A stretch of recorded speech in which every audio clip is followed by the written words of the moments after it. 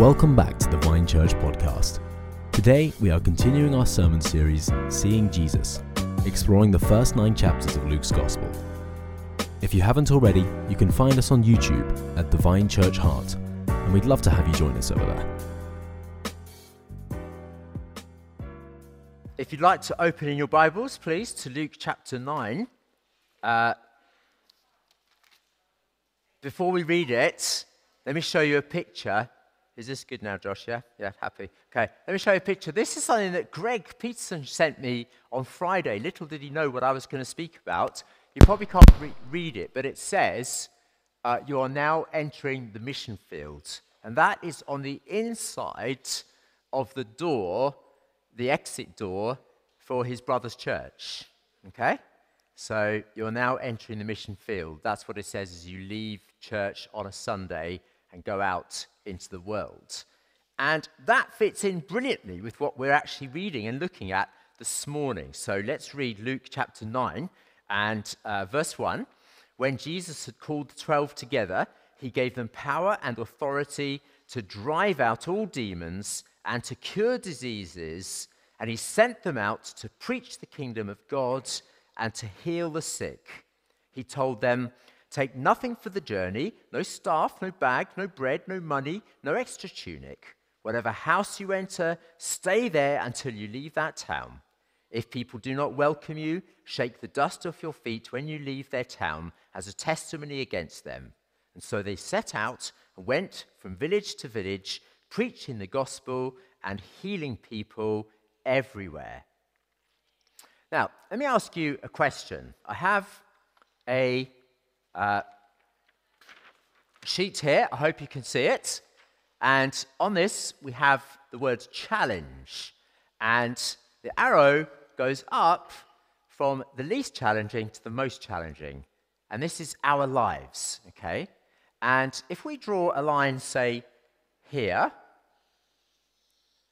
and we draw another line here, and then you can see my wonderful handwriting. This is our comfort zone. Now, where do you think is a good place for you to be in your life on this spectrum? Okay, perhaps somewhere down here, nice and comfy. Yeah, put your feet up, chill. What do you think? Any thoughts? Maybe up here. Maybe really quite close to the edge. It's a bit challenging. What do you think? Below the bottom line, says Joshua. Joshua is going for below the bottom line. Chill to the point of horizontal, all right? Laid back to the point of horizontal. Maybe somewhere in the middle. Maybe that would be nice. Let me suggest to you that if we're going to have a growth mindset in our lives, where we actually need to be is here. Okay? We need to be out of our comfort zone because, as it says on our slide, that's where the magic happens. When you step out of your comfort zone, that's when things can start to happen, where you can start to grow. You see, there's the comfort zone, and then there is the growth zone. And we need to be in the growth zone, not just in the comfort zone. And that enables us to have a growth mindset. Now, let me just point out that there is another zone, which is, I might call the danger zone, or the red zone, okay? And we don't want to be in that bit. We don't want to be at a point where actually we're just going to blow up or burn out, okay? The danger zone is where you can burn out or blow up. The comfort zone is where you can put your feet up. The growth zone is where you can grow up. But the danger zone is where you might blow up. But we want to be in the growth zone. I want to suggest to you that God is an expert at putting us out of our comfort zone, but he does know how much we can handle. Often, it's more than we think we can handle. But he knows when it's too much as well. And he doesn't take us to the point where we snap. So maybe you can think right now of something that is stretching you or that will stretch you in your life. That's a good place to be, where you can grow. I would say, actually, I said to Kate the other day, I'd probably find that this year has been the most challenging year I've had. Not the most difficult year. That was a few years ago, all right? But challenging in terms of stretching and growing, yeah. Our students, a number of them, have set off to university. Annie, Megan, Lauren, Nat soon, Zach, Jamie. And it's always a big step when you go away for the first time. I can remember it many moons ago when I was younger, going off, the excitement, the trepidation. All of a sudden, you have to navigate your own way. You have to get around, you have to do your own cooking, your own budgeting. Everything that you watched your parents do, you suddenly have to do for yourself. And it's a time to grow, to be stretched. And yet, uni, for example, is actually a nice halfway house for people between independence rather, and total dependence. You see, when you're there, you do get some support. You're part of a community. And you get to come home for long holidays with all your dirty washing as well. So it's kind of quite a nice stepping stone. Now take a look at Luke. And we've read chapter 9, but if you just read back a chapter earlier in chapter 8 and verse 1, it said there, after this, Jesus traveled about from one town and village to another, proclaiming the good news of the kingdom of God, and the 12 were with him. So just a chapter earlier, the disciples have been on their year of training with Jesus, and Jesus has done all the work, and they have watched. He teaches, they listen. He heals, they watch. He does miracles, they stand in awe with their jaws on the ground. Jesus leads, they follow. Now, one chapter later, after a year of training, no more than that, in chapter 9, there is a turning point. Jesus takes the baton and hands it to the disciples and says, your turn. In verse 2, it tells us he sent them out to preach the kingdom of God and to heal the sick. And yet, what I will say is this. This is a dress rehearsal for what Luke is going to tell us will happen in the book of Acts, when these disciples will have to go much further and much more audaciously and ultimately to the ends of the earth. Here, this is a short-term mission trip, a few days, maybe a few weeks, and it's local. They're traveling around from village to village around Galilee, around their local area where they're positioned. Mainly, it seems, probably to the Jews. And they're going in pairs. It doesn't tell us in Luke, but in Mark's version of this, it tells us that Jesus sent them out in twos. They didn't go around in a big 12. They didn't go around one by one, but they went around together with some support from someone else.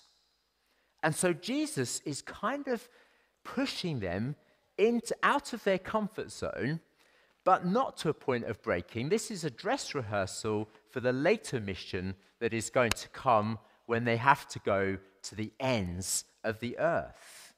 Jesus is training them. Jesus is delegating to them. Jesus is helping them to grow into their calling. And that's what he does with us. Now, I wonder how you think they would have felt at this point. Imagine, I think they must have felt pretty terrified, perhaps. Certainly pretty scared. I mean, imagine if today I were to say, okay, Chris and Hilary, this afternoon, I'd like you to head off to Hart High Street and just to stop people, share the gospel with them. If you see anyone going by that looks a bit ill, could you just pray for them, just heal them, okay? That would be great. And let me see, Naomi and Elsie, could you go to Fleet High Street? And could you do the same? Just preach the gospel, share some stuff, let's see who else. Joyce and Owen, could you go to Odium High Street and could you just preach the gospel to people there? Okay. How would you feel? I mean, it'd be terrifying, wouldn't it? But that's what Jesus is doing. He's saying to his disciples, literally, just go out to the villages, preach the kingdom, heal the sick. That's what they've got to do. And it is going to be a challenge. Now, you might say, well, that sounds a bit scary to me. Well, how about if I said, could you come and help at FYG? You say, youth? Ugh, I can't do youth. I don't do youth. Well, it's fun. And it's better than watching something on Netflix on a Friday night, and you get to do the kingdom and help the kingdom to grow. So why not? It's a bit of a stretch. Yeah, that's what Jesus does. He pushes us. He stretches us. Why don't you help at Adventures, whatever? Or maybe let's just bring it even closer to home. Sunday morning, here we are at church on a Sunday morning, and we had Nadia read a passage for us. We had Shimona leading us beautifully in worship. And then what if we said, well, hey, guess what? It's also over to you guys to share something during the meeting. We'd love to hear from you, for you to pray out or read a passage. You might say, well, I haven't got the vibe today. Someone else will anyway. And guess what? That's what everyone else is thinking as well. And so the result is potentially nobody does. But we do believe in distributed, delegated body ministry. We believe in want to be a charismatic church where there are gifts flowing from different people. I would suggest to you that we all have a part to play and we all have something to say. It doesn't mean that every Sunday everybody's got something to say, but I would suggest that over time we should find that we have got something to say or a part to play. And I would love us to have the problem that they had in Corinth, where there were just too many people wanting to contribute, and they had to kind of just calm it down and control it a little bit. But, here is Jesus sending these disciples out and saying, you've been sitting, you've been listening, you've been learning. Now I want you to speak up and to share what you have received. There's an old hymn, it's a little bit quaint, but it says this in a line here. There's a work for Jesus ready at your hand. 'Tis a task the Master just for you has planned. Haste to do his bidding, yield him service true. There's a work for Jesus none but you can do. What is that work that Jesus has got for you to do? Now, it would be instructive for us to just think about how Jesus delegated and sent these disciples out. So the first thing, I just want to mention three things about this passage. The first thing I notice is this. It tells us in verse 1 that Jesus called the disciples together. Before they dispersed outwards, he brought them together to be with him for a period of training and commissioning. You see, the disciples weren't always necessarily following Jesus around. They were dispersed sometimes. And it says here in verse 1, he called the 12 together. And there he gave them power and authority to drive out demons, to cure diseases. He sent them out to preach, and so on. You see, folks, we need to understand this. Before we can go out, we need to come in. We must gather so that we can scatter. And before we scatter, it is essential that we gather together regularly with Jesus and with our fellow disciples so that we can be trained, so that we can be instructed, encouraged, empowered, and freshly commissioned to go out again into the world. There's this kind of rhythm to the Christian life. Gather, scatter, gather, scatter. That's how it works. We come in and we go out again, a little bit like a heart that kind of beats, doesn't it? And it kind of draws in and then it pushes out. It's just this rhythm of, and that's how it is with with God's people. And you might say, I don't really need the church stuff. I mean, I'm not really into singing and listening to theology and making small talk over coffee. I mean, I'd rather be out there in the world being a witness to Jesus. Listen, you'll never be able to sustain yourself in the world as a witness if you don't keep coming back to be equipped, to be encouraged, to be trained, to be filled with the Spirit, so that you can then go out again in the power of the Spirit. So the first thing that happens is Jesus gathers them in. And then, second thing I want to note about this passage is that it tells us in verse 3 that they're to take nothing for the journey. It's intriguing, isn't it? Jesus says to them, don't take a staff, a bag, any bread, any money, or an extra shirt with you.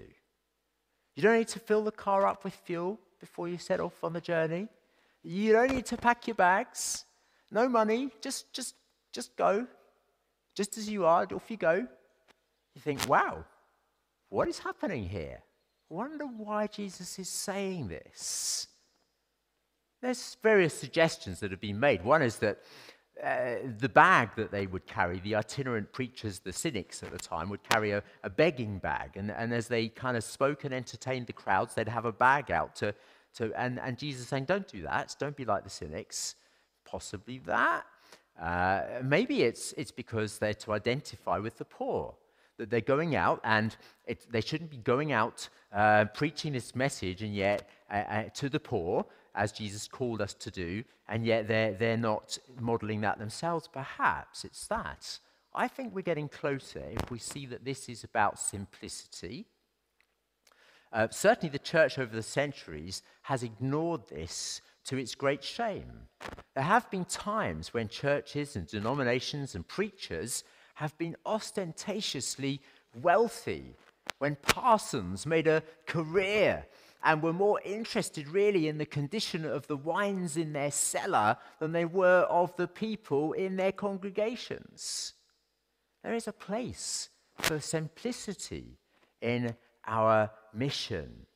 You don't show up in town in a Bentley and a white suit and a Rolex watch. That kind of thing is just shameful, really. But simplicity is, I think, a part of the message here. In verse 4, certainly it says that they were to stay in one house. They were not to go around looking for the best house in town to stay in. If someone invited them in, they go in and they think, I don't really like the furnishings in here, and that meal was a bit basic. I've heard up the road they've got a cinema room, and they serve up really nice nosh there. I think I'm going to move up the road, No, that's not the point. You're not here for the perks. That's not the reason why you're doing this, for the perks. Now, sometimes God blesses us. Actually, we don't teach that we should embrace poverty for the sake of poverty. God can bless us in our mission, in our calling, whatever that may be. But we're not in it for the perks. We're not in it. God actually will supply our needs. And what I find interesting, if you just look in chapter 22 of Luke, it tells us there in Luke 22 and verse 35 that Jesus there, this is towards the end, just before he's about to go to the cross, and in Luke 22 verse 35, it says there that, excuse me while I just find it, he says to his disciples, in verse 36, he says, now, if you have a purse, take it. If you have a bag, take it. And if you don't have a sword, sell your cloak and buy one. So there, later, Jesus says, do take stuff with you. So in other words, it's not some universal thing that we should always go out in poverty and simplicity. It depends on the setting and the context as to what's appropriate to take. So it's not a universal teaching about simplicity, but I think it's interesting. In verse 35 of the passage in chapter 22 I just read, Jesus says to his disciples, when I sent you without a purse, a bag, or sandals, do you remember when I sent you out to do that? Did you lack anything? And it says they answered, no, nothing. They lacked nothing back then. That's it. I think the reason Jesus is sending them out without anything is because he wants them to learn at the outset of their mission that they have to rely on God and that he will provide their every need. And this whole mission is God's mission, and so trust God on that mission. As we heard from Janice earlier with youth work and so on, I can't do this, but God can help me to do it. And that's what they have to learn. They have to learn that this is God who will provide. It's part of their training. And it's a huge lesson for all of us, isn't it? That whether we have plenty or whether we're in want, we can keep coming back to this truth. God will supply our needs. We can rely on him. If we're doing his work in his way, he will provide his resources. Where God guides, he provides. Whatever you're doing, whatever you feel you're doing right now, look to God, because if you're walking with God, if you're seeking to do his will, you can trust him to provide for you. And certainly Jesus models this, doesn't he, through this passage and through the book of Luke. One of the things that I've noticed about Luke, and I really like about Luke's gospel, is that Jesus does seem pretty chill when he's on his ministry. I don't want to be blasphemous or anything, but as you read the passages that we've looked at recently, he always seems to be quite calm, doesn't he? Not panicking about anything, always trusting. Yeah, there was a kid's story that I used to love reading to my kids. It was about Preston Pig. Don't know if anyone remembers Preston Pig. Preston Pig, he was this Preston Pig used to go around, and there was this wolf that used to chase him. And this wolf was determined to eat him, but the wolf kept having accidents behind Preston Pig. And Preston Pig was kind of ignorant of what was going on behind him. He just was waltzing through life, kicking balls and stuff. And behind him there was chaos. But he was just carrying on. Now, Jesus, of course, is not like Preston Pig, because Jesus knows exactly what's going on all around him. But as we read through the Bible, we find that there's a storm going on. Everyone's panicking. He's asleep in the boat. There's a madman coming out from the caves that no one can control. Jesus just says a few words calmly and sorts it out. Jesus is in a crowd. He's traveling to heal Jairus' daughter, who needs urgent attention. Hurry up, Jesus. And Jesus stops and talks to a woman. And then they come and say, oh, but now it's too late, Jesus. Jairus' daughter's dead. Jesus says, don't worry, she's just sleeping. You think, he just seems to stay calm, doesn't he? He seems to stay in control. He's always in a place of trust. He's unoverwhelmable. And now he says to his disciples, you go out simply trusting. You don't need to panic. You find that? You find in your life at this time, you're trying to do things that just, it's so overwhelming. I feel that sometimes. But actually, we need to stop and say, God, you are with me. I believe you, that you're going to help me through this. And so they're relying on God, and we find that it's not just their physical needs he provides, but it is, of course, also their spiritual power that he provides for them. It tells them he gave them authority and power to heal the sick and to preach the kingdom. That is what they are there to do, to declare the kingdom and to heal the sick, and he gives them authority and power to do it. It's interesting, isn't it? You can imagine a policeman a policeman who has been commissioned, and they have the authority to act on behalf of the law. But imagine if that policeman was given no equipment to do the job. They were given no tools for the job. They would have the authority but no power. On the other hand, imagine if you were a citizen and you don't have the authority to go around enforcing the law, but let's say you've got all the equipment to do it. Well, you've got the power, but you don't have the authority. Here, the disciples have the authority and the power.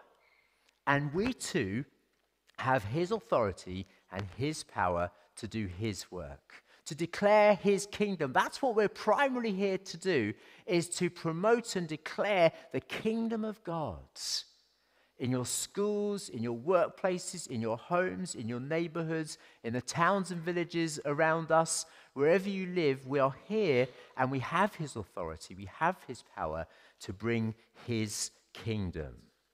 And it wasn't just a special thing for the apostles.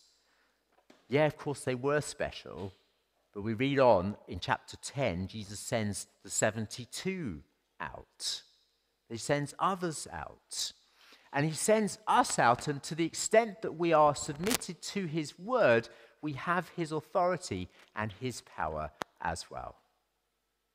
And so finally, let me just point out the results of all of this. And in verse 5, it does tell us that Jesus warns them, some people will reject what you're doing.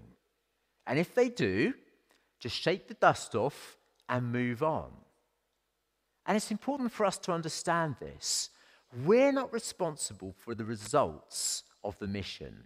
We're just responsible to do our bit, to be the best mum that we can be, and then trust God with our children, to be the best person in our workplace that we can be with bringing the kingdom into that place and trusting God with the results, to declare the kingdom where we go, to preach the gospel and trust him for the results. And sometimes it might feel like things are not going that well.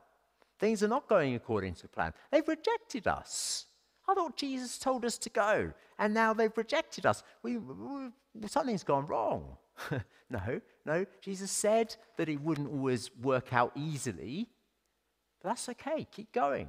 Keep trusting.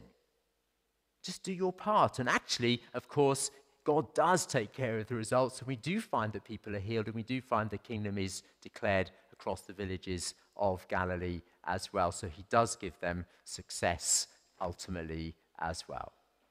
So that's my point today. That's what I want you to get hold of today, that Jesus is training you. Jesus is equipping you, and he's calling you to step out of your comfort zone and into the growth zone. What is it that he is pushing you into? What is he challenging you to go for? What is he challenging you to step up to? Don't hold back. Be open, be ready, be trusting. You can do much more than you think you can. And so don't dismiss yourself, because God is with you. Jesus has given you his power and his authority to do his work. How is he challenging you? Maybe you need to step out at church, on Sundays, in your witness. Maybe you need to take a promotion and go for a challenge. Maybe you need to trust him for your finance. Maybe you need to trust him in some health challenge that's pushing you.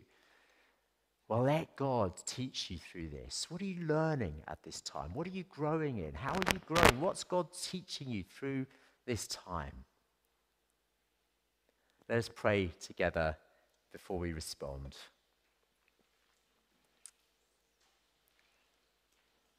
Lord God, I thank you that you don't want us just to be passive observers of your work.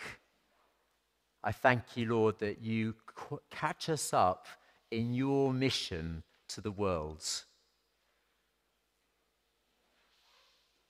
And so I want to pray right now that we would each know what it is that we're called to do, that we would not give in to fear or to self-doubt, but that we would step up and trust you and do the things you call us to do.